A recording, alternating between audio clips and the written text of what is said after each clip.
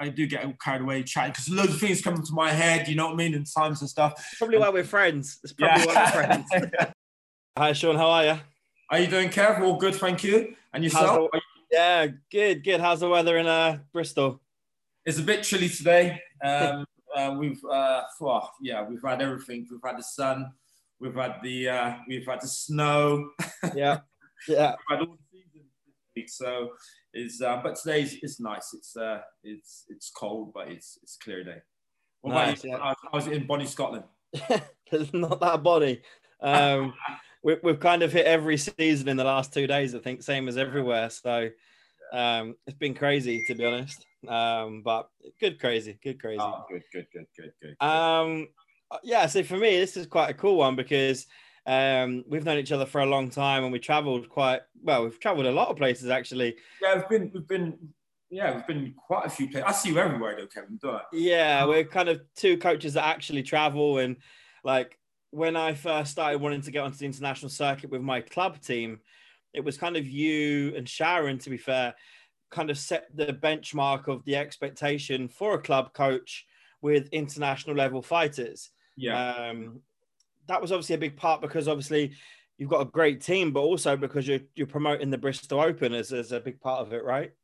Yeah, well, the first plan was that from as far as I can imagine, we've always tried to go abroad to compete, because I see it as if you've got international fighters and you want to sort of go on the fighting Europeans or worlds, you've got to get that experience. And yeah, I think the experience you need is you want a bit of everything. So you want to go to Italy, you want to go to Hungary, you want to go to the USA, you want to go to all these places to experience the type of different fighters, what's expected, and different type of refereeing. I say, for instance, you go to Italy, it's all set out as if you would be at WACO Europeans or Worlds. Yeah. It's not very many people on the mat except for you walking through the middle. And me personally, because that's accurate. I'll take that one on the chin. And everything is done to time and stuff like that. So so we get that experience as well, and then it's obviously experience of fighters. So you get different type of fighters you fight in. Fighters you'd meet on the international, sort of European and world championships. So if you get your fighter to get that experience, we have to go there and get the experience and suck it all up and get knowledge. It's information for yourself as a coach, and information for the fighter. And there's so much you can learn from that.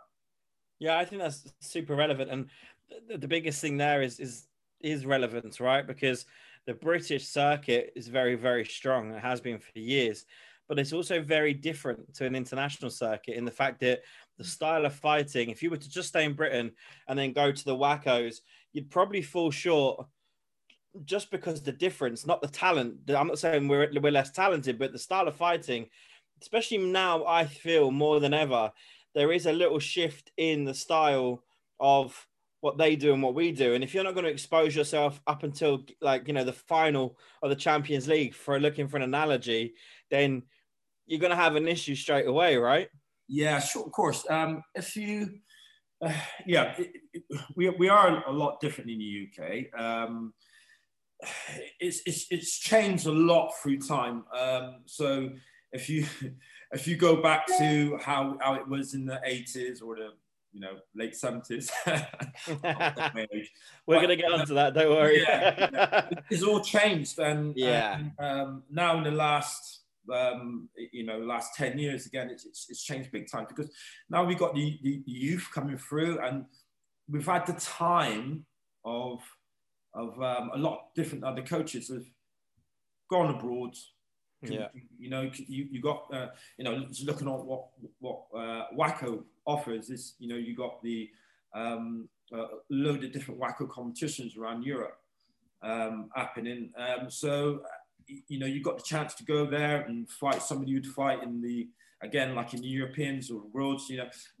So a lot of British coaches taking their fighters over to get that experience and, you know, to learn, you know, because knowledge is key, you know. So the more information you got, the better for yourself, and what you could bring to yourself, what you could bring to your school, and develop your fighters. And you got first-hand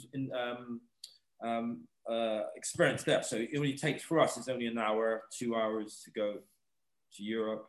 Yeah, it's amazing. And you know, and now you could probably go to a competition every other week. Well, not now, but yeah, no. Normally it was kind of like, you know, it's if you had it your way, you go everywhere. You're pretty close to doing everything anyway. But like, you could compete every 2 weeks quite comfortably before lockdown, easily.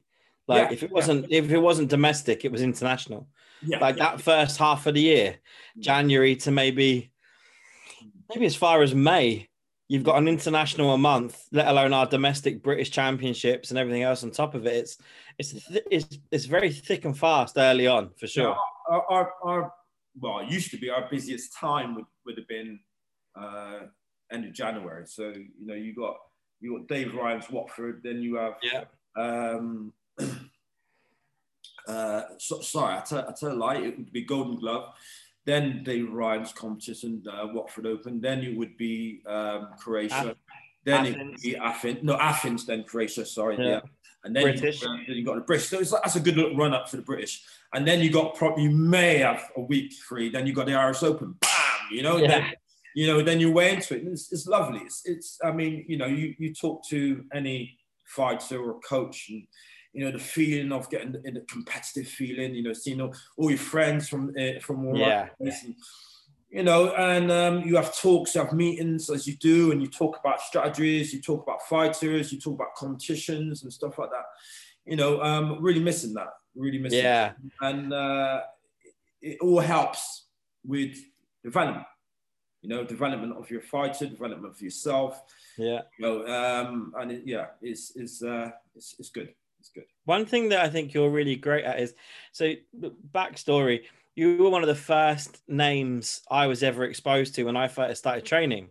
And it was like that old school mentality, but you were kind of just about still fighting when I started competing. In fact, I remember seeing you compete in Italy in a tag team event. I think it was with Andy Cleaves. Jesus, yes. Italian Open or Golden Glove? I think it was Golden Glove. Golden Glove. But before I even saw that and met you, my instructor, Curtis Page, used to always talk about Sean Vieira's ability to stand in front of you this close and put you under immense pressure and still counterfight to you, but from an attacking distance. And that was one of the first ever stories I can relate back to as hearing about my instructor's era was your name. And let's just go back. Let's just bring it right back and talk about how you got into this. Was Lao Ga your first art, or did you come from different styles? Really, see now. If you can imagine back in the 70s, well, you can't imagine because you know, but you know, back in the 70s, it was it's kind of different. It's a lot different. So you had a lot of karate schools. You had a lot of taekwondo. You know, so the first one I done was taekwondo. That was the first actually trained in. Yeah, really? And it was in a boys' club. It was in a boys' club. We used to have this boys' club. So they was doing this taekwondo. And then for me, it was, it was something to do, but it didn't really tick the boxes for me. Just for me. Maybe the instructor, maybe the environment, what it was in, you know. So we had a choice of carry on doing taekwondo or go and playing football or table tennis or, you know. So it was like, get taekwondo, I'll do this. And then, next to my old school, they built a sports centre in Easton. I was a part of area of Bristol. And we used to go in there and watch they had this taekwondo class, but because in my head, it was like, I've done this before, don't really want to do this again. And then they had a kung fu class. No way. Right. I was like, okay, this sounds cool. So a friend of mine's, we heard that the instructor punched you in the stomach. So my friend just wanted to go there and get punched in the stomach and do loads of push-ups. Yeah. So I thought, okay, I'll come along with you. I'm And down for that. Yeah. so I don't want to get punched in the stomach, but so we done that. He lasted one day, one night, and I just carried on. And No from way. then, Really? yeah, I just carried because I'm like a person who tries to. I very rarely follow. Yeah, I sort of just lead. So if I like something and you don't want to do it, hey, That's good with me. I'm going to do it. Do you know what I mean? So from there, we did it, and then how old were you when you started, Sean? Probably it's not like these days. These days people start at like 2. Black belt by 4. yeah. I started from I think it was about 10. So it's about still young though. Still young. 90, yeah, probably 1976. Yeah, 1976. I would have started there, and then we just carried on from there. That's great. So yeah, that's a long time training. Like 10 years of age all the way through to now. You still actively train. I know that for sure. I see Andy post a lot of clips of stuff you've been doing still to this day. It's obviously a massive passion. Kung Fu. Yeah. I mean Kung Fu as well, because like a lot of tendency was that, or it seemed to be, people used Kung Fu, they got into it, they then kind of discovered kickboxing, and a lot of places, including my own training to a certain extent, although it was pushed on me to carry on the Kung Fu, I'm just not patient enough for it. Natasha's brilliant at it, by the way. She loves it. But for me, I haven't got the concentration. People tended to pick one or the other at some stage. But you guys in Bristol have always had this really nice synergy with both styles. Yeah, well, we got a hardcore base, training with with Lloyd Allen, and he's always really pushed the style, the Kung Fu style, and then we had other quite high instructors from Bristol, John Russell and Andy Nation. So these guys always, they're just traditionalists. They're not really competition fighters, traditionalists. And then you had we had one of our first instructors was a guy called Winston Greenwood, who was the full contact, he won the WACO European full contact championship heavyweight. So he was always bringing us to competitions and going to Tower Ballroom, Kung Fu Nationals and stuff like that. And then he kind of faded away, and Lloyd took over the reins and carried it on. So, but we always used to have class of traditional Kung Fu. And we loved it, with Nathan Lewis, the Allens, and it's good Sharon there, and so I've always taught, and I still do, I still do a Kung Fu class. I do a few Kung Fu classes, and I do my kickboxing class. So that's my base, and that's my love and passion. I always loved it, and I always will, because I always like learning. I think it's good as well because, correct me if I'm wrong, but Sean, Andy and Sharon, you're Sean, Andy and Sharon are both yours, right? They're your students, is that right? Well, how it comes across? Well, let's say this. I started on Lloyd Allen, so Lloyd Allen's. I had another instructor before Lloyd, but then I started with Lloyd fairly soon after that. So then I was training with Lloyd for years and years and years. Then Sharon started training with Lloyd as well. So when I started teaching, opened my club in St. Paul's, Sharon came along and trained with me as well. So she trained with me and trained with Lloyd as well. So Lloyd is our really main instructor, but I'm one of 8 instructional Sharons, you know what I mean? Which she came, she helped out. She trained for many, many years. And then Andy Cleves also started training with me as well at a young age. Andy Cleves, Ross Arscott, Luke Roberts, and then we had Gurge come down from Derby when he was at university. Then he started training with me. So we had a good little group. The names of fighters has come through us. It's been phenomenal. We've had a massive group. For a club team, I think we've done really well, because we used to, them days, especially in the, I always say in the 80s, we used to fight, we used to,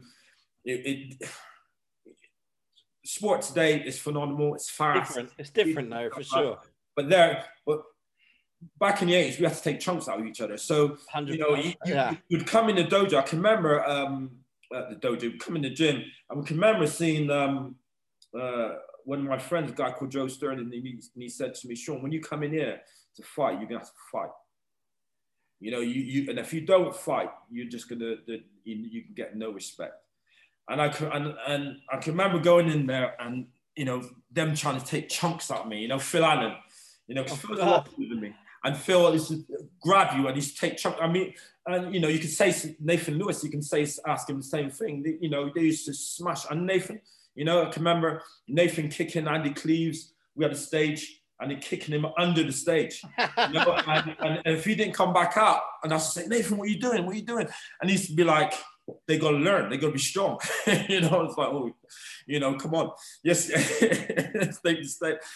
But the guys, you know, it was different them days, you know. Yeah. For all the good reasons, not bad reasons, you know. No.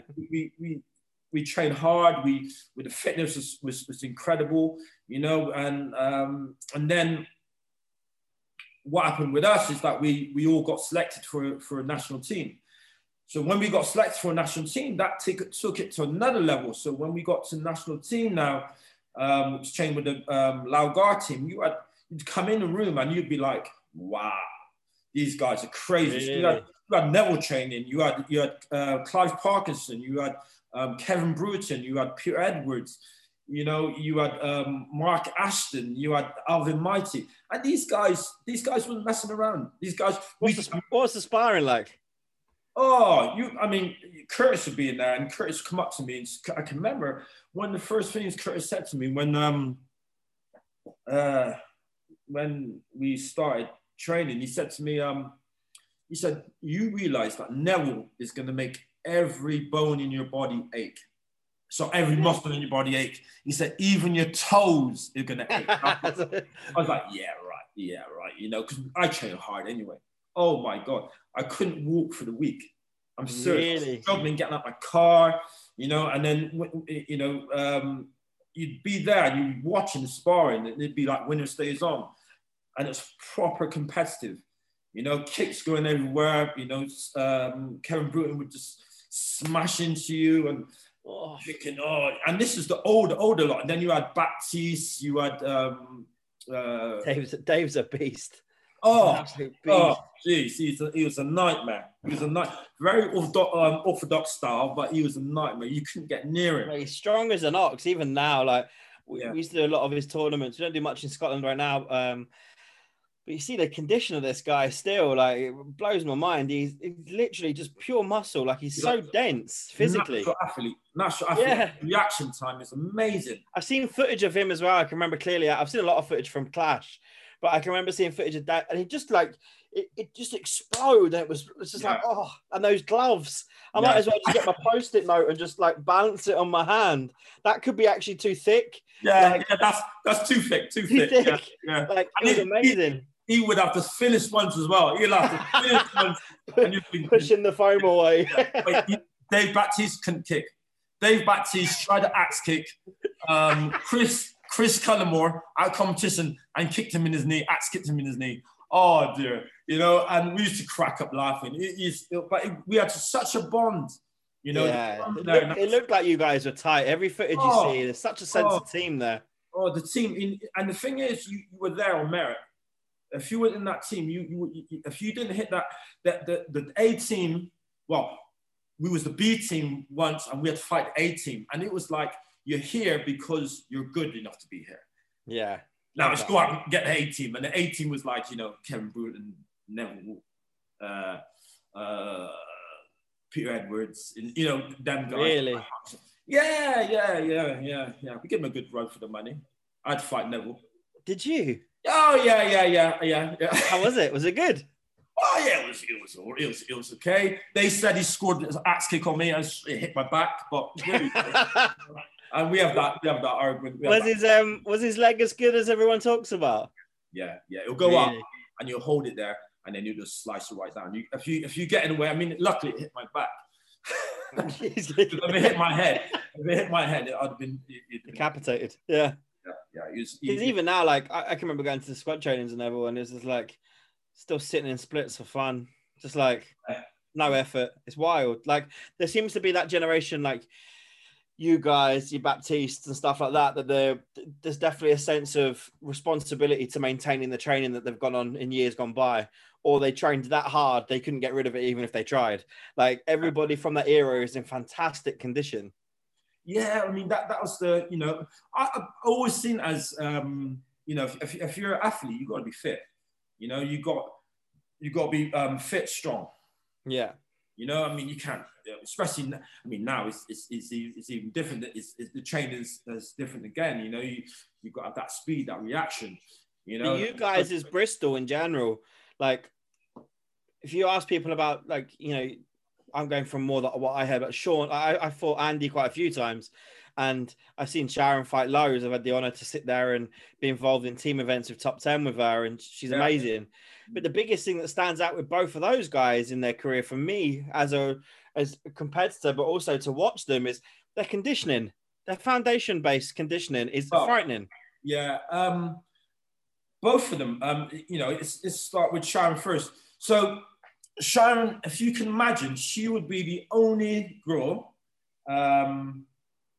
of, say, 12, 13. And then all of us would be probably early 20s, and we'll be training, training, you know, full on. And Lloyd, if Lloyd see you slacking, he'll be on your case. Don't care who you are, you know. So he's shouting at you, giving you abuse. So if you couldn't take that, the door was there, you know. So basically, Sharon used to train. She would say nothing. She'd just complete it, just do everything, and train as hard as she can. And you can see now, that's why she's such a good fighter. Obviously, there's a lot of other things. You know, she's all round fighter. You know, she can kick, she can punch, she got reaction time, she got speed. You know, she's got a good head on her. So, you know, all these things is what was taught into us. You know, and the way we see it, and the way I see it, the way I teach all my students is you know, you've got to have that fitness, you've got to have that mindset. You know, or you're gonna fade away. You know, you're going to fade away. That way of training really does suit how competitions are now, because, you know, way back competition, like you can say, you know, in the UK, competition only one round. Wackos, you're doing 2 rounds, you're doing 3 rounds, you know. You know, so I think that's brilliant, because I used to love the extra rounds. I love the extra rounds. I think some fighters, the round changes depending on the tournament, at one point or another could change who was in it. Like based on one round, you'd have a whole different crowd being successful, but and then in the 2s or the 3s, you start to see the difference between who's maybe a good fighter, as in like a point fighter, to who's a good athlete and an all-rounder. You definitely see this little split emerge at one stage. Exactly. So going back in, let's say, the late 80s, early 90s, you had a lot of competitions. Then you had open weight, you know, so the competition was just, you know, you go to competition 1 round, then you have open weight 2 rounds. Oh, fantastic for me. Lovely. Really? So, yeah, it changes the goalpost. So now, you know, 1 round is like, bam, bam, bam, bam, get as fast as you can, you know? So like you say, they bring is good experience of going to America, because America's always 1 round. Yeah, it's always 1 round. And it was, when I used to fight, it was 5. First to 5, crazy. But it used to be like bam, bam, bam. Everything's fast. You know, little move off, boom. You know, and they think, geez, yeah, this is cool. So I used to fight. I fought with America. I mean, 1 year I went there 5 times to fight, because we wanted to, me, the Megatron, Phil Allen, we wanted to get that sort of speed. You know, the insight of what, you know, see what they're doing, and it was amazing. And then I brought that way of thinking off. So thinking when I'm fighting. So 1 round in, you know, you do Super League or you do the MAIs, cool, no problem. You know, I can do it. Then let's take up to 2 rounds. Yeah, this is brilliant, because when I was to box, when I was probably from about 15 upwards, it's good boxing. So boxing is always to be about 2-3 round. They love a round or 2, don't they? Yeah, they go for it. Yeah. But there's strategies in what you do and stuff like that, depending on your fight. So I'm thinking, yeah, okay. You can test the person's fitness. You can test the person's concentration, because you haven't got that concentration. If you lapse concentration, I'm going to find it in you. Yeah. Okay. So if you don't concentrate and you're not the same. Yeah, you're going to go sleep. Okay. Yeah, because I thought brilliant fires, and I'm thinking, well, you're going to lapse. You're going to lapse. You're going to blow out. You know, because you're going to blow out. You ain't going to move as fast. That's where I'm going to come in. You're in so go on. Let's do a little bit of that then. Give me a couple of people who've really enjoyed having fights with over the years. There must be a couple. There's loads. There's loads. For my weight, I'm going on my weight. Yeah, so guys, you know, it's impressive, but it's on my weight. Like, I've had fights with Corey Kane. Everything's like a world championship. When I see Corey Kane on there, and Corey go like this, Corey like business, I'm thinking, yes, this is the thing, because Corey's great. He's the guy who's trying to get into your head, you know? Yeah. Corey's, again, things we're looking for: fitness, focus, ready. Explosive. He's conditioning again. Yeah. I can remember seeing some of the stuff he was doing. Unbelievable. He takes it to a different dimension. You don't follow, you know, you're going to follow him, you know? So when I see Corey at the other side of the map, I'm like this. Yeah, this is the world championship for me. Do you know what I mean? This is the ultimate, you know? When I see Matthew Winsper. Oh, God, yeah. You know, then he came into the play. Matthew made me train hard again. You know? Really? So I see Matthew now. I'm saying, this guy. And the thing is, we fight these people, you know they're good. You're thinking to yourself, right, I don't want to lose, but if I lose to this guy, it's cool. I'm going to come back strong and I'm going to beat you. But if I lose to this guy, it's cool. Well, kind of cool, but yeah, I'm going to give it my all, you know? I'm going to reuse. So I like fighting him. I like fighting, I did like fighting Nikos. I fought Nikos a few times. Did you? Oh, yeah. Once me and Nikos was, the first time I fought Nikos was, they invited me to, what was it? The Swiss Open. No, it wasn't Swiss Open. It was changed then. It was called the Pirates Cup or something like that. I can't remember. It was in Switzerland. And they invited me and they invited Nikos because they wanted us to fight in the final. Unfortunately, I lost. Nikos won by 1 point. But I didn't know him. He didn't know me, and it was good. It was good. And then from there, we sort of built a good alliance, you know. And I love Nikos. He's like he's a great guy. Great guy. Really great guy.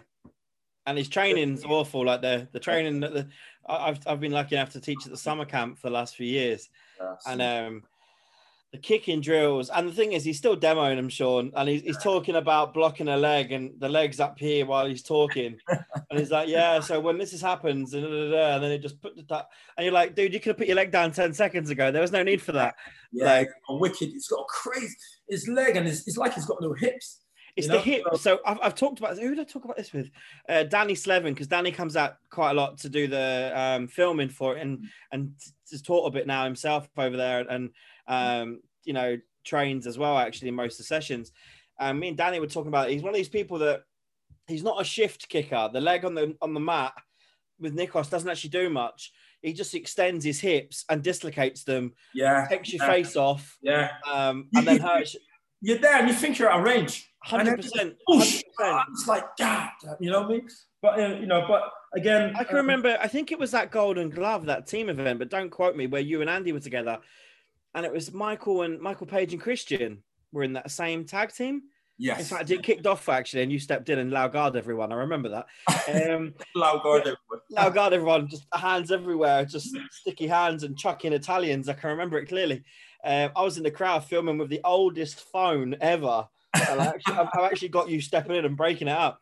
But I can remember Nikos Christian suicide tagged Michael Page, and Nikos looked like Michael looked like he was well out of range because on the edge of the mat still, had barely stepped on, and this go gadget hip grabs him by the head, and it was like, oh Christ! And it took a moment to realize what just happened, because I never really saw Michael get kicked much ever. No. And then Nikos did it again, and I'm like, And then Michael found his time and did his thing, got past it. But the biggest thing for me is like, it was so unorthodox, and it's still, for me, such a different style of kicking. Like it's not shift like your Harold Schmidts, your Jolts, like people like that. It was so like, he would stand still, his hip would, and he'd do it in class. Like when he's demonstrating, like his back hip will just do this. That's right. Yeah.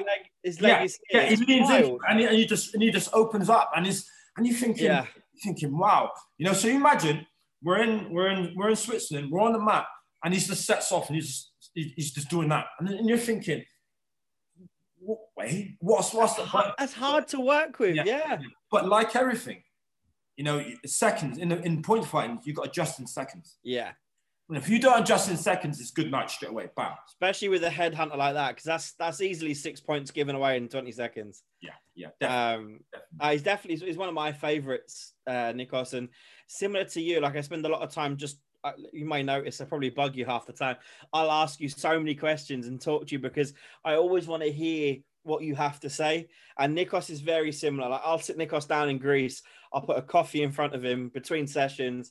I'm like, right, let's talk about this. And he's so, like, bearing in mind, it's not his first language either. His ability to talk about the principles behind a drill, a theory, a technique is so clear. Yeah, like I couldn't even do it in my own first language, and I really appreciate people like that because he's an open book. Always has been. Definitely. And I think you fall into that category. Every time I said to you, why this? Like it's for me as a coach coming through the ranks, and even now I'm far from finished learning. It's great to be able to have someone to just hear what they have to say. You know, Kevin. You see, the secret is that we're all learning. We're all still. Yeah. The moment you stop and you think, I know enough. That's the time you need to give up and fade away. You know, you will fade away because there's always things to learn. You know, I might watch what you say. I watch, you know, I'll be there with the Owen King and watch what he says. You know, I'll be listening what Elijah says, or I'll be listening to, I'll try to suss out what Christian's saying. You know, or clever guy. Oh yeah, very clever guy. Yeah, and I loved him as a fighter. I think he's amazing. I remember. I think it was that same year I was fighting in the Italian Open and end of the year. Do you remember that? Like October time. Yeah. And I was still in the color belt, so I was an orange belt. And Michael said to me, like, I'll let you do the color belt, but you got to do the black belt division as well. I'm like, okay, cool, great. And I remember going to, and Michael was fighting. So Christian, who had never really met apart from, you know, whatever high at the previous tournament, jumped behind me.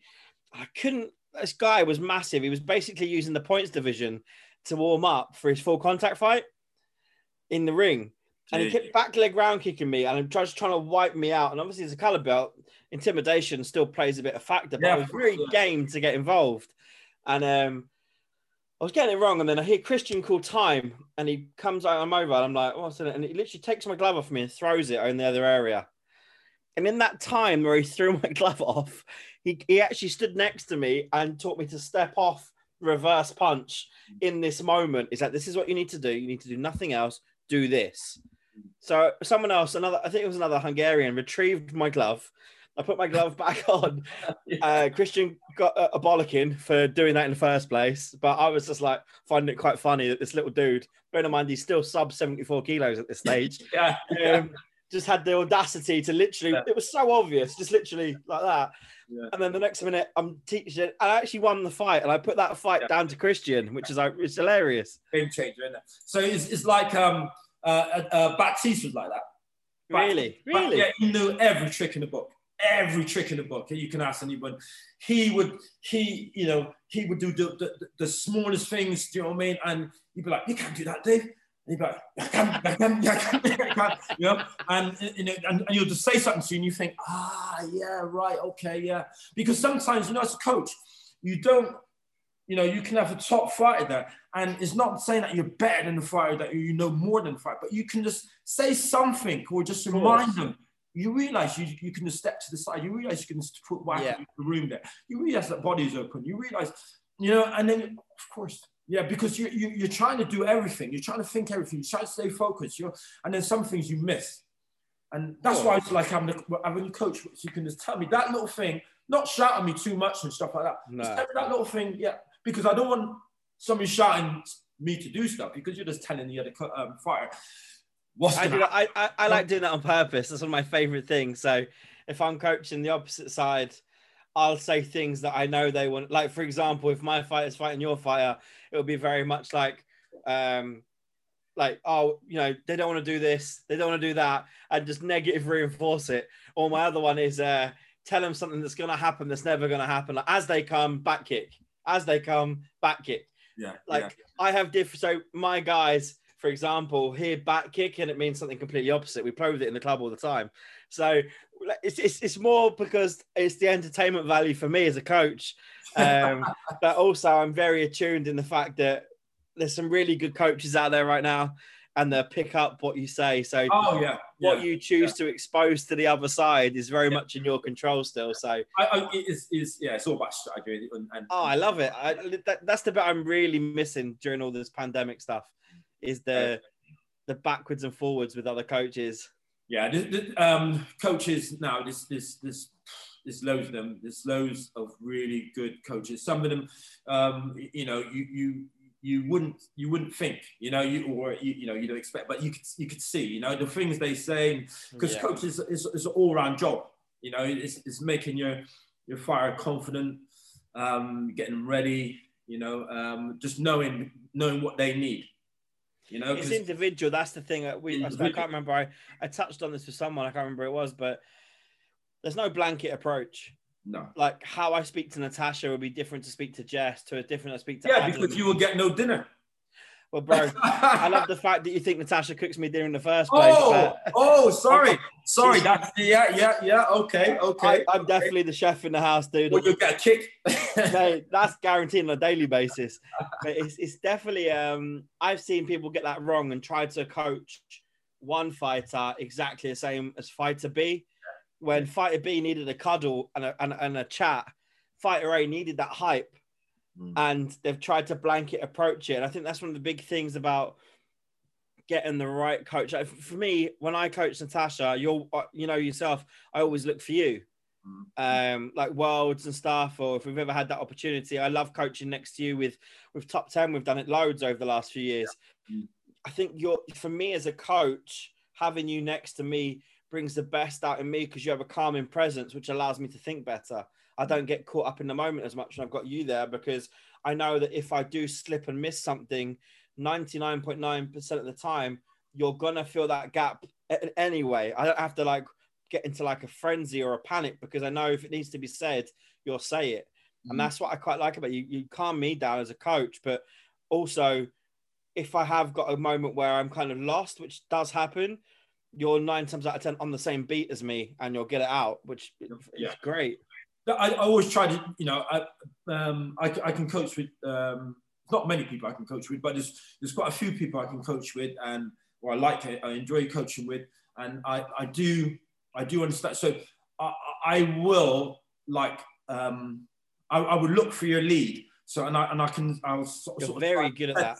Sense where you're coming from. And because I see it as a coach, obviously, it's obvious, but, we're there to make the fighter win. So whatever the fighter needs and what to win, we try to enforce that. And if it's me taking the lead or it's me holding back or it's me, whatever needs to be done to make that fighter win. And some coaches I can work really well with that and they understand me and I understand them, like you were saying. So it's a good way. It's a good way. I can remember. I've got a very good memory. I don't know, it's frightening memory, by the way. And I can remember one of my clearest moments of clarity from you, which was Natasha in Dublin, quarters or semi-final against Adrian Kadas from Hungary. Yeah, we were over at the top left-hand side of the arena. Yeah. And Tasha just scored a head kick and it was putting the fear of God into me at that moment because every time she did it, it felt like Adrian would step in on it and we were like, oh. So then she did it again for the second time and caught her in the head again. I turned around to you and I turned around and I said, Sean, I don't know why she's doing that. I'm not seeing it. And I don't like it.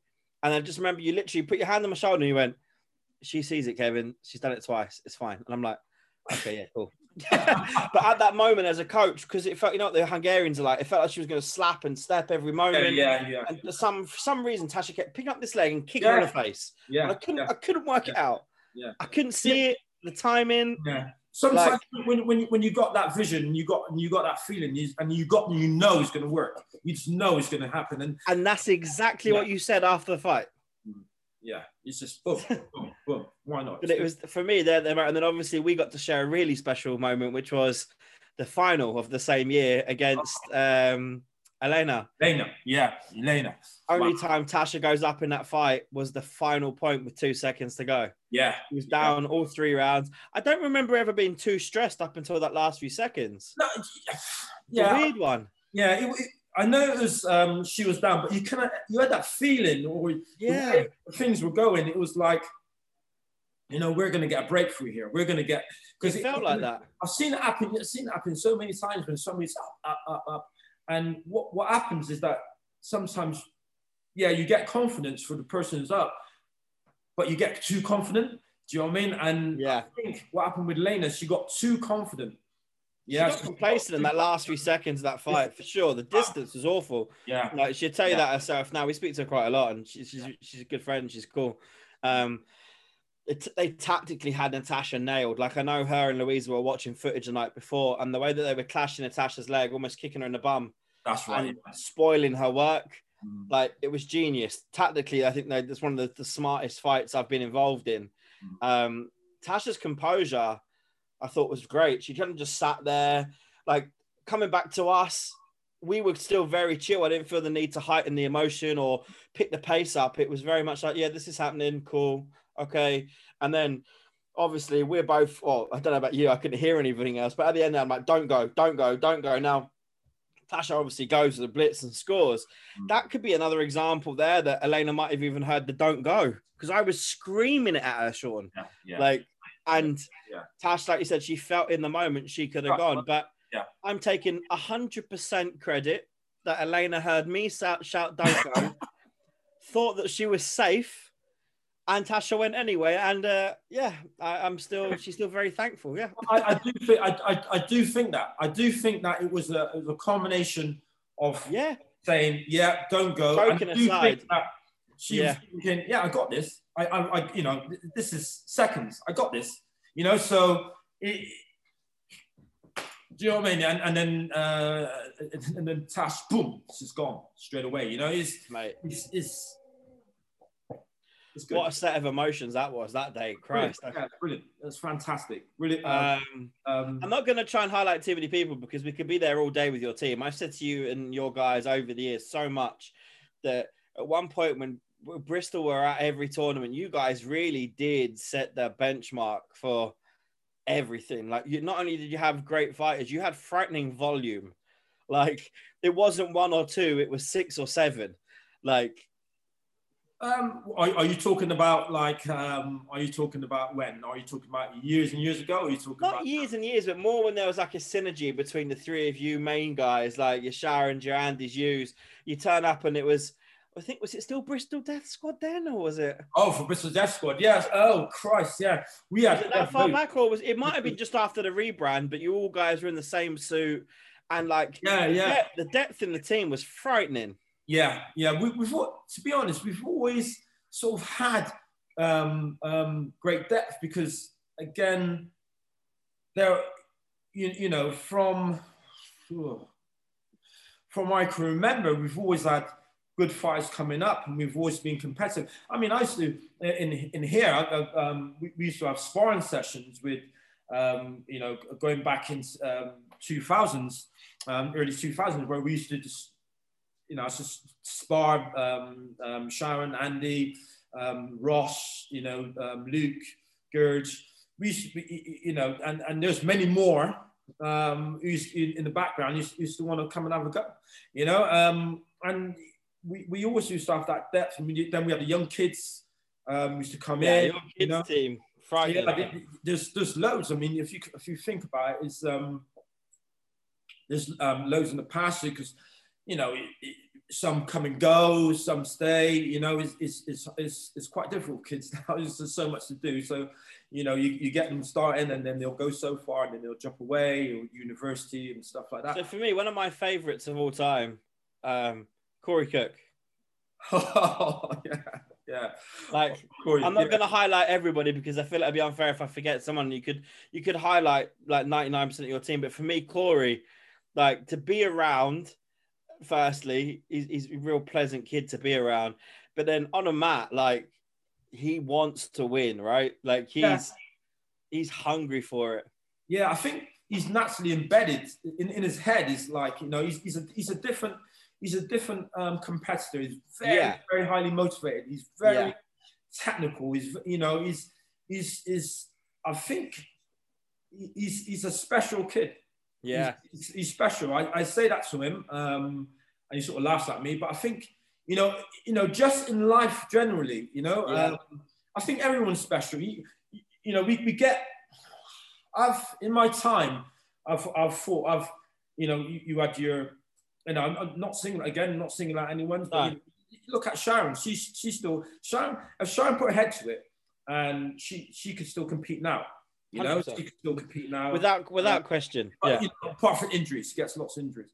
So, but you know, and then you got your Andys, you know, and you know,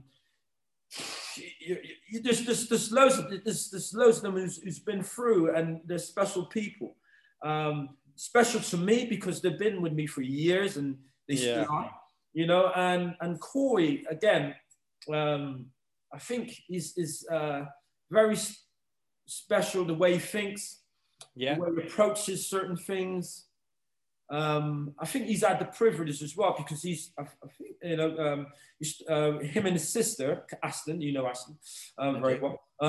Started with Lloyd, then, you know, gone with Andy and Sharon, and then with Sharon, then with me. You know, and they've had that tuition along the way, you know, and that bred into them. Yeah. And they've had a lot of information there, a lot of knowledge, you know. And I think, again, we call it within himself, his mindset. You know, we train, we spar, and his mindset, the way he thinks and the way he approaches stuff, I think is really cool. I think he's. I like the way talking to Corey. He's he doubles up as a club coach for you guys as well, right? He's around everywhere. Yeah. He's probably one of the younger people that I actually have a lot of respect for from a coaching perspective as well. But because of his fighting brain, when he fights and uses his brain, he has a really nice ability, and had it pretty much instantaneously when he was coaching kids. I would sit there because obviously we had the little top 10 hookup, and we've always been close to Bristol and Corey's family especially. So I'd always just be like, if he was rushing off coaching someone, there was no adult, and you were crazy busy, or Sharon was, I'd always just sit on a chair with him or stay close just in case something happened and they needed like an adult type thing. You've coached him many times as well, haven't you? Yeah, a few. And yeah. What I love about him is when you hear him coach, he didn't ever need me sitting there. I'm just sitting there because I just want to be there for him if he needs me. Never has, never probably will. But the clarity that he brings to that situation for the other fighter now blows my mind every time I listen to him. Like, his brain, to do it when fighting is one thing. To express it as a coach to another fighter is a completely different skill set. Exactly. Like, not every fighter makes a great coach. I'm a big advocate for that. Yeah, but definitely. For me, I've listened to this kid from mid-teens coaching smaller kids, and like, you'd want him in your corner now. Even then at 14, 15, you're like, yeah, I'll take Corey. Like, do you know what I mean? He's actually very strong. Like, he's coached a couple of my guys when I've struggled for running around the place. And I never, ever stress about it. If Corey's behind Adam, for example, who he knows quite well anyway, and I know they're just going to get the job done. Like, he's exceptional all-rounder. He's a great fighter. He punches great. His leg is exceptional, which you forget about until he picks it up and puts it in someone's face. Yeah. But his brain is next level.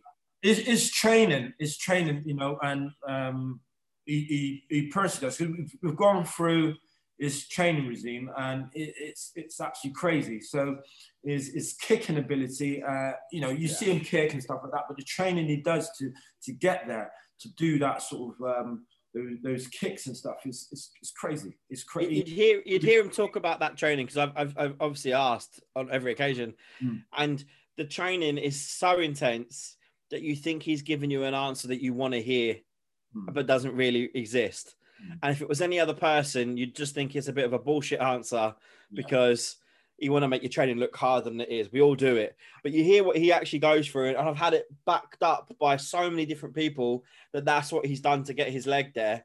Yeah. It almost feels unattainable. And to most people who don't want to put the work in, it probably is unattainable. Yeah, it's true. You're right, actually, because a lot of people will give up straight away when you do it. We've done it loads down here. You know, using, you know, let's say we use resistant bands, using weights, you know, and when you think, well, we'll stop now, because I'm not a kicker anyway, but, you know, when you say to stop, you'll carry on. You'll go that extra. Yeah, you know, the knee chamber is amazing. And, you know, he's just constantly worked, and he always does. And his hand speed, you know, we work on hand speed. This is my, I love a hand technique, you know, I love the blitz and stuff like that. So, and the footwork, I love footwork, you know, so we constantly working on angles and footwork and dealing with inches, you know, and adjusting and stuff like that, and different ways. But he will take it, and the thing is, he listens. So you know, he's really coachable. Even for he takes stuff on board. Yeah, you know, which, you know, a lot of my students listen. I hope they do. Yeah, they do. You got your team synergy is great. Like even though I'm hearing it from the other side when I'm fighting against you, I've sat next to you enough to hear like very little. You're not a big chatter, but you'll give them what they need. And the application is almost instantaneous, which as a coach is what you want.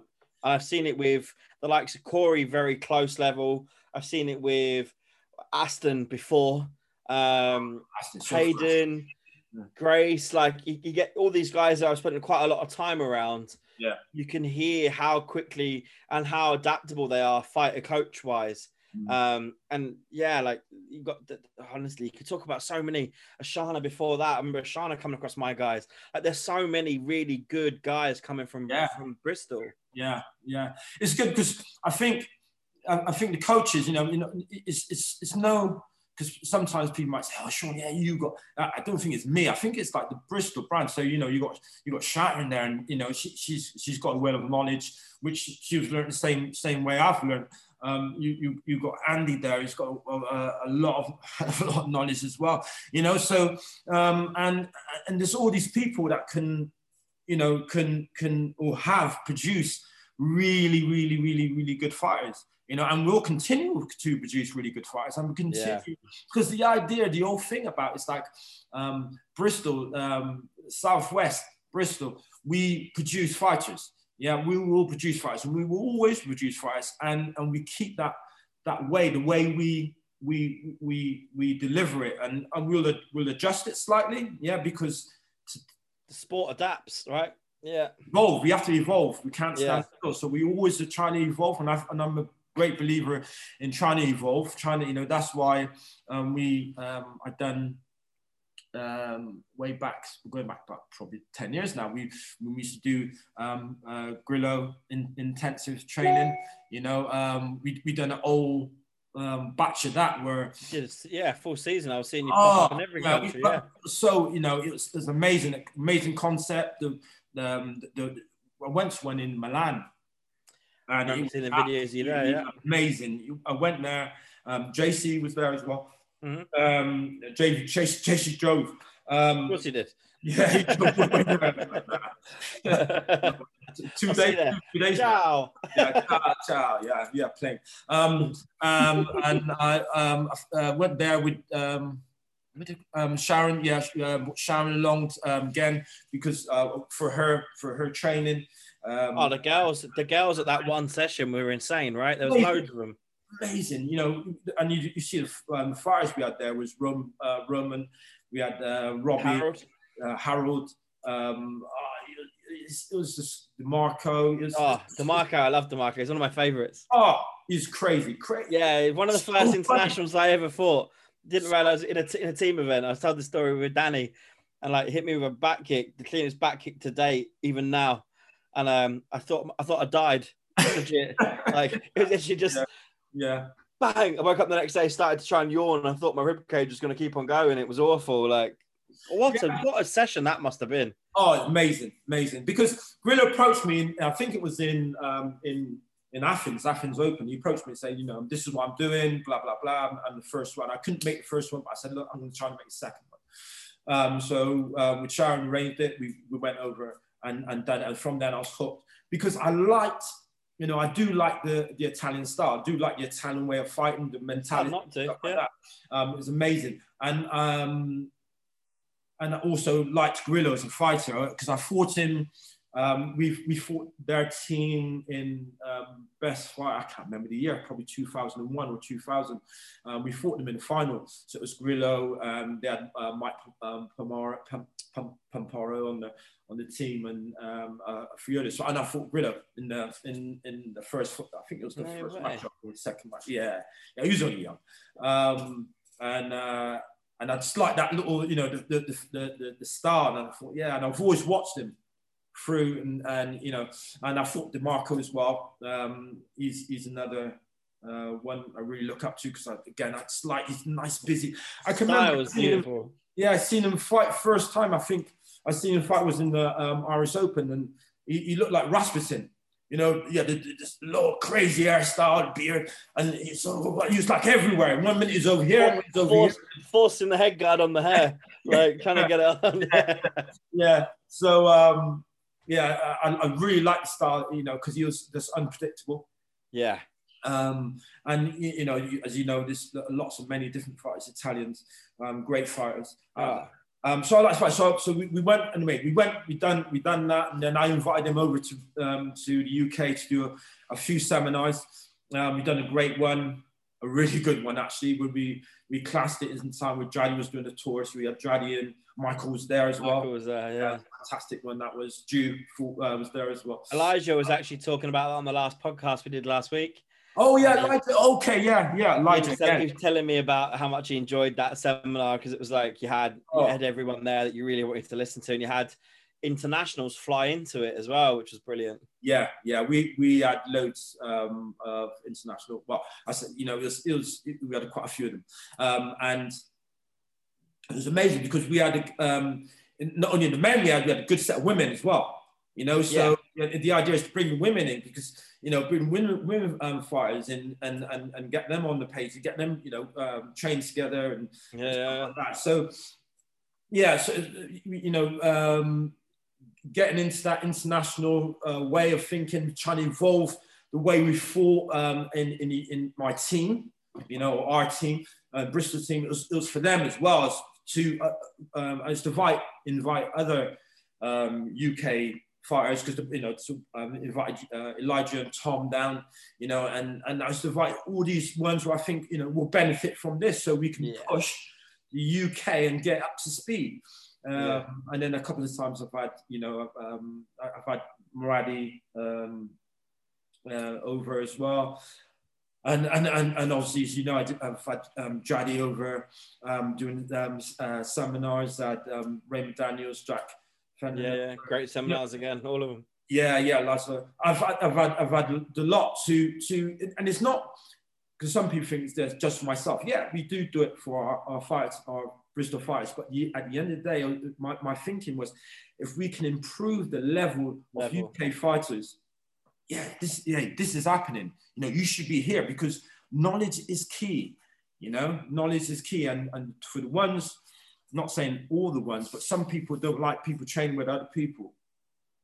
Then okay, I kind of understand, but the more this day and age, the more the more you mix, it's going to be better. I think a lot of that comes down to the other instructors maybe just a little bit more self-conscious. I think they kind of feel like if they've got knowledge gaps, they're either subconsciously not ready to do that, or they're unwilling to learn, and their own insecurities come through. Because I think there's nothing more important than training with other people. Like, we do a lot of, when we first moved to Scotland, Natasha and I, for the first 6 months, all of my squad trainings were open, because I went to a tournament very early on and realized the standard was still slagging behind the UK, like the British or the English circuit rather.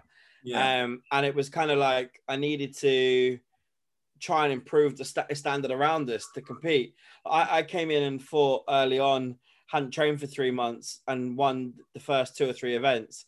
And I looked at myself like, I've never trained less, and gone, I shouldn't be winning here. Yeah. So it was a case of like, we had to improve the standard. Yeah. And we still try and do bits like that. Like similar to yourself, we're bringing seminars. We're trying to we'll be proactive with bits and pieces, because if you improve the bits around you, it's only going to put you in better stead when you go to another level of a tournament as well.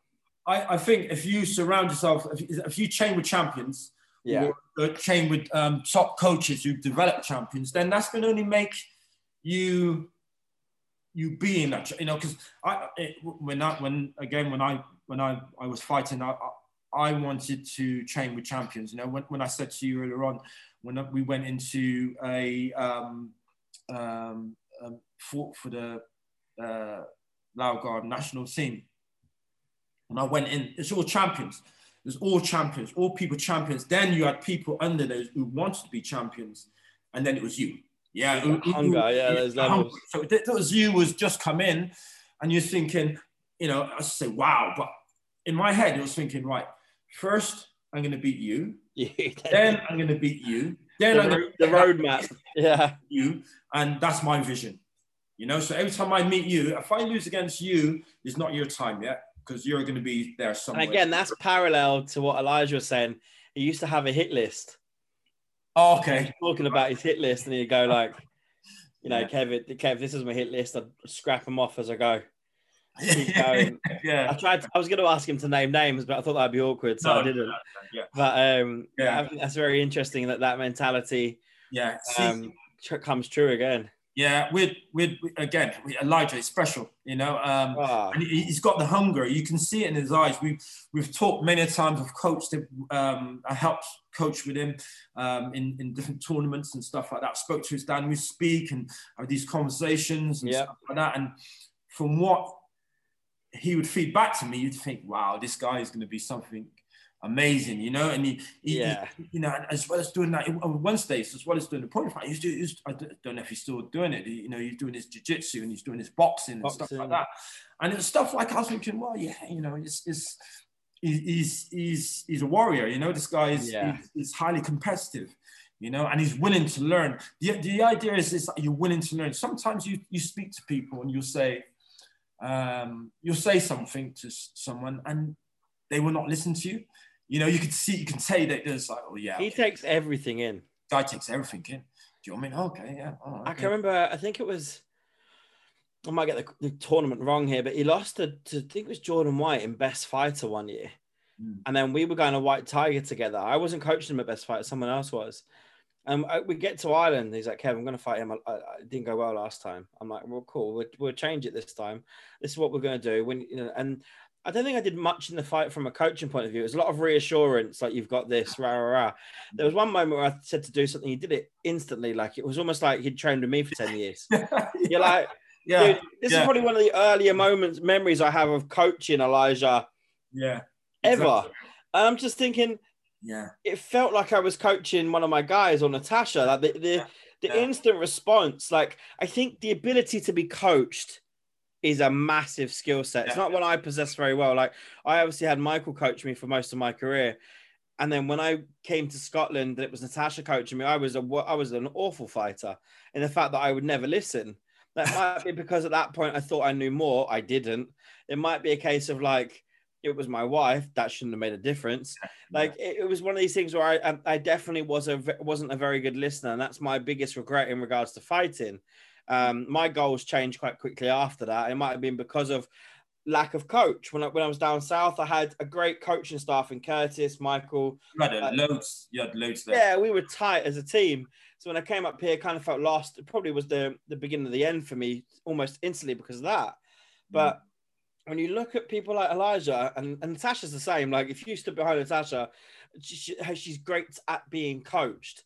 Adam, great at being coached. Like Elijah, they just have this ability, Corey, where they have this ability to put the faith in the person behind them, knowing that they're seeing a bigger picture. That's a skill set for me. Yeah, it's a good skill set. As I've coached like many of people, and they, you know, you can tell when they look at you, or they you know, you say something, move, cut in from there, boom, and they've done it. It's like you're controlling them with the controller.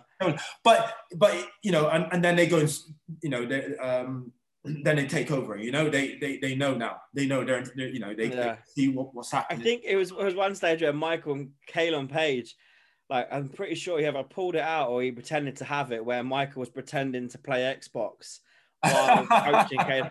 Honest to God, I talk about Natasha like finishing my sentences on a fight. Michael used to be able to say half a word and Kalen would respond to it. Like, it was frightening. It did look like they had like an attack list. I think a button combo. Yeah, I'm looking at them. Yeah, I think so. I can remember. It's so subtle, subtle. I can remember Kalon fighting Raymond Daniels once, and that was a great fight in Austria, team event. Yeah, and you could see Michael just coach, and he was every tiny. Word. He was listening to Michael, and what a fight that was! I forgot about that fight. Oh yeah, that was a good fight. That was a good fight, and the same time I can remember Elijah fighting in the teams. Lee put him in the teams, and he was fighting. I think he was fighting Smith or something like that. He was fighting and it was only like 13. Oh, it's so crazy. Yeah. Lee, you gonna do this? You gonna put? And Lee's like, yeah, they're right. They're right. They'll move. And they're up for it. You see them, you know, they're all small. And Tom and we're up for it, you know. And it was brilliant. Yeah, it's good. It's the hunger, you know. It's good. We were hinting on that last time me and Elijah spoke as well. Like the guys that came out of Lee's club at one stage. Or the ones that were training together. You had your Toms, your Elijahs, your Ryan Marlowe's, like. It was, and then you had like Jack Evans as well. Like, that serious team, and all of them made national squad. Yeah, and they all could fight as well. Like, you knew if it kind of got a little bit rough and ready, every single one was ready to bang as well. Like, they're the good foundation. Yeah. It's a shame. I think only a few of them came through to the seniors. But I think, you know, again, with their you know, life choices and you know, things happen. You out of their control, you know, and they didn't carry on. But you know, I was to look on them and think, wow, this is a good. It was serious, serious team, like, you know, it's amazing. Bristol Open. Let's talk. Are we going to get one? It's kept, you know, as you can see by the what the government is saying.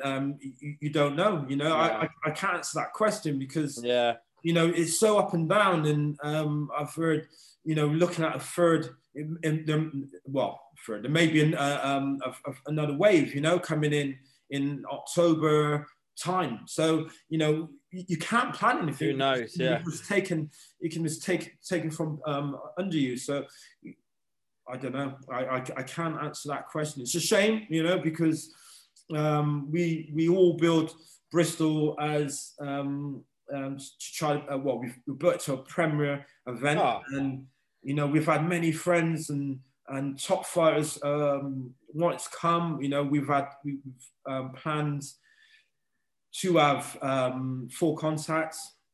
Oh, really? And gutting. Last year was meant to have 4 contacts. We've got another theatre there. We was going to have 4 contacts.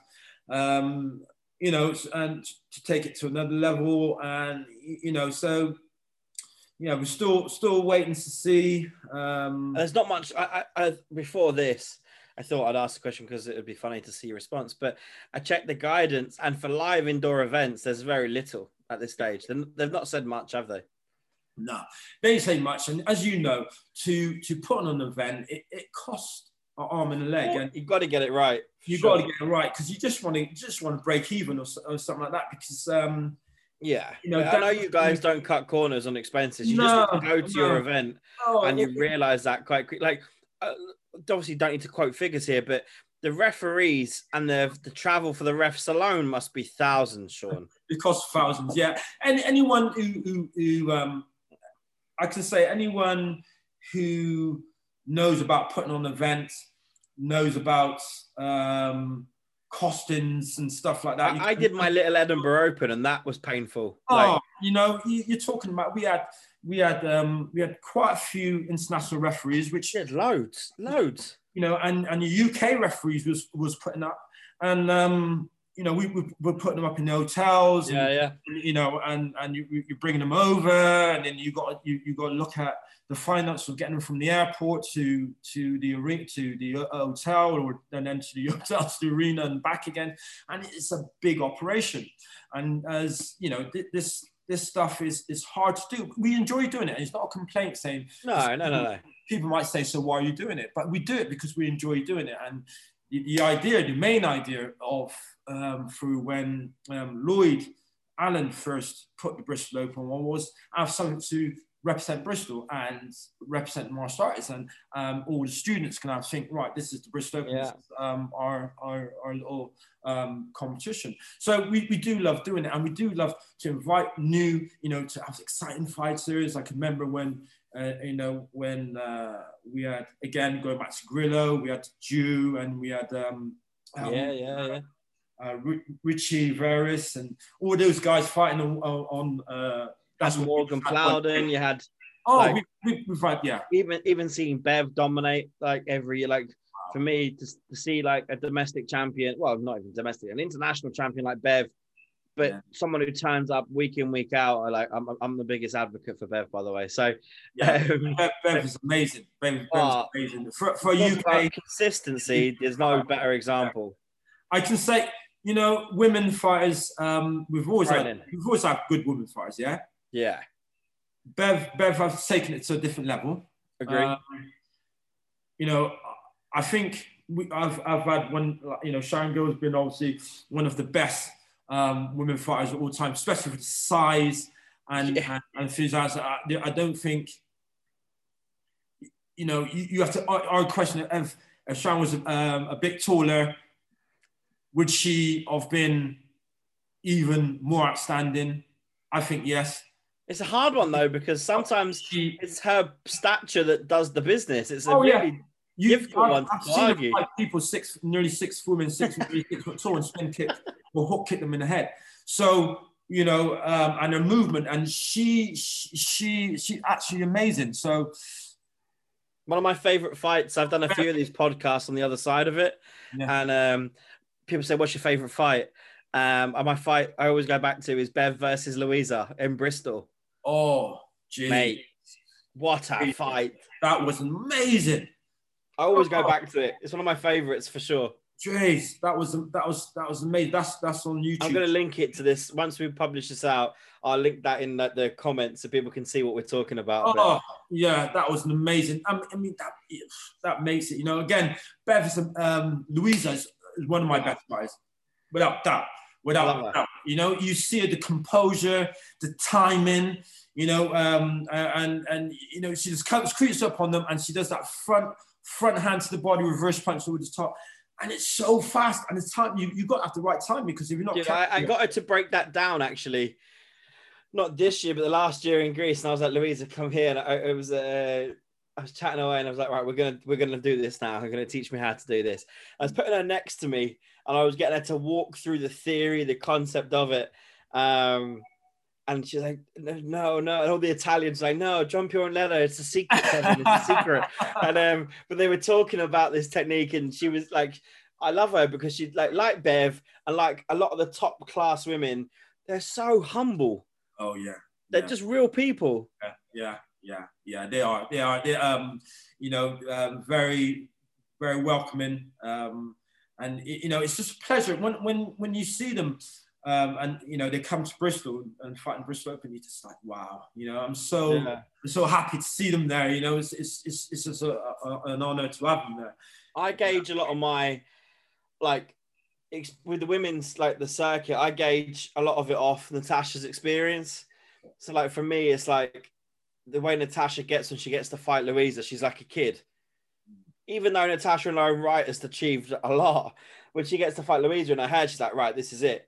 And like those two fights are usually the most boring. They're like 0-0, 1-0s. They're awful. Natasha's had a couple of really important victories against Bev. She's probably had more success with Bev than the average woman because she's so dominant. And they're probably up there. And I really mean this with the wins that Tasha's had in her career, like your Wacko Worlds. Like beating Bev for a female fighter is like winning a world title. Yeah. Because the woman's incredible. Like she's incredible. She's so consistent. Yeah, definitely. You see it. It's very patient and aggressive. Yeah. When she wants to be. Love it, man. And you know, and she knows. You know when you see something, so you make some mistake or does something, she puts her head up like that, and you know, makes me laugh, man. She'll just go back and then she'll just crack, and then she'll get 2 points on you, and you're thinking, wow, look at that, you know. And I've coached her in the Europeans and Worlds, you know, and she's very respectful. And she's just always on it. Always on it. It's that Daz Ellis foundation again, man. Like the work rate, like his whole team at one stage. I can remember when I was still coming through, and it was like him, his son, Stu Quinn, and Bev, and you'd line up against a team event, and you'd be like, "This is going to be a long few minutes." Yeah, Daz. No one was in for an easy round. But Daz was an amazing fighter. You know, again, Daz kind of. I've seen him like a male, again, you know, I keep bringing Shine's name, but he's like a male Shine Gill, you know? 100%. And, you know, he had no fear. He was like, he was so good. I used to watch him sometimes, I'm thinking. Frightening. And sometimes you probably look at me thinking, why am I looking at, I just look at him thinking. Dude, I think we all did. He was probably used to it. Yeah. Like the things he used to do, like, blew my mind. He could do anything, you know, strong, very quick, you know. And again, he was fighting until, oh God, he was fighting some nets. He fought in my events in Edinburgh. Yeah. And like seeing him against someone quite similar stature, Robbie Hughes. And then you'd watch those two fight, and there was not a punch pulled. They were trying to kill each other in every single round. Yeah, love seeing. But there was no bad blood. It was purely like they're both there to fight. I've watched a lot of the Robbie Hughes, Daz Ellis era. I like that weight. I like to watch that weight. I think it's kind of like, like you get to kind of look at it and go, I can apply that to a lightweight female. Did you see Robbie Hughes and Robbie Lavoie? Yeah, of course. There's not a fight I haven't watched to those guys. Yeah, you know, because them guys, again, special. You know, Robbie Hughes, special. But look at Robbie's mentality right now. So look at what he's doing in his business. Yeah. The guy's super successful. Look at Corey Cook with his tattooing. Look how good he is already. He should not be that good already at tattooing because their vision is clear in every facet of their life. Yeah. Like Robbie Hughes, when he joked around once at the end of a Super League and was like, I'm becoming a dentist. I'm going to go down the private sector. I'm going to do really well for myself. Yeah. And everyone was like, yeah, all right, cool, Robbie. Like, you probably will, like, knowing what your head's like. Yeah. I don't think even Robbie thought, well, no, Robbie probably did think he would get to where he is now. No, you know, that again, it's just like you said, those guys are so focused. Yeah. You know, I'm not saying everybody's not focused, but they're the mentality. Yeah, it's the 2%. You know, the mentality and what makes you different. You know, how far are you willing to go? Yeah. You know, where people say, I want to be the best, but I don't want to do that. You know what I mean? You know, but these people will do that and beyond. You know, so and they can think out the box. You know, and if you can think outside the box, you know, it's a good thing. It's a good thing. You know, you just open up a lot more. You know, and good luck. Good luck. Yeah. I think Robbie Hughes is doing a fantastic job. I love him. The guy never sits still. He's always trying to be innovative, and like he's a massive inspiration for me. He's one of the few people that I don't scroll down any of his social media. I want to listen to everything that guy says.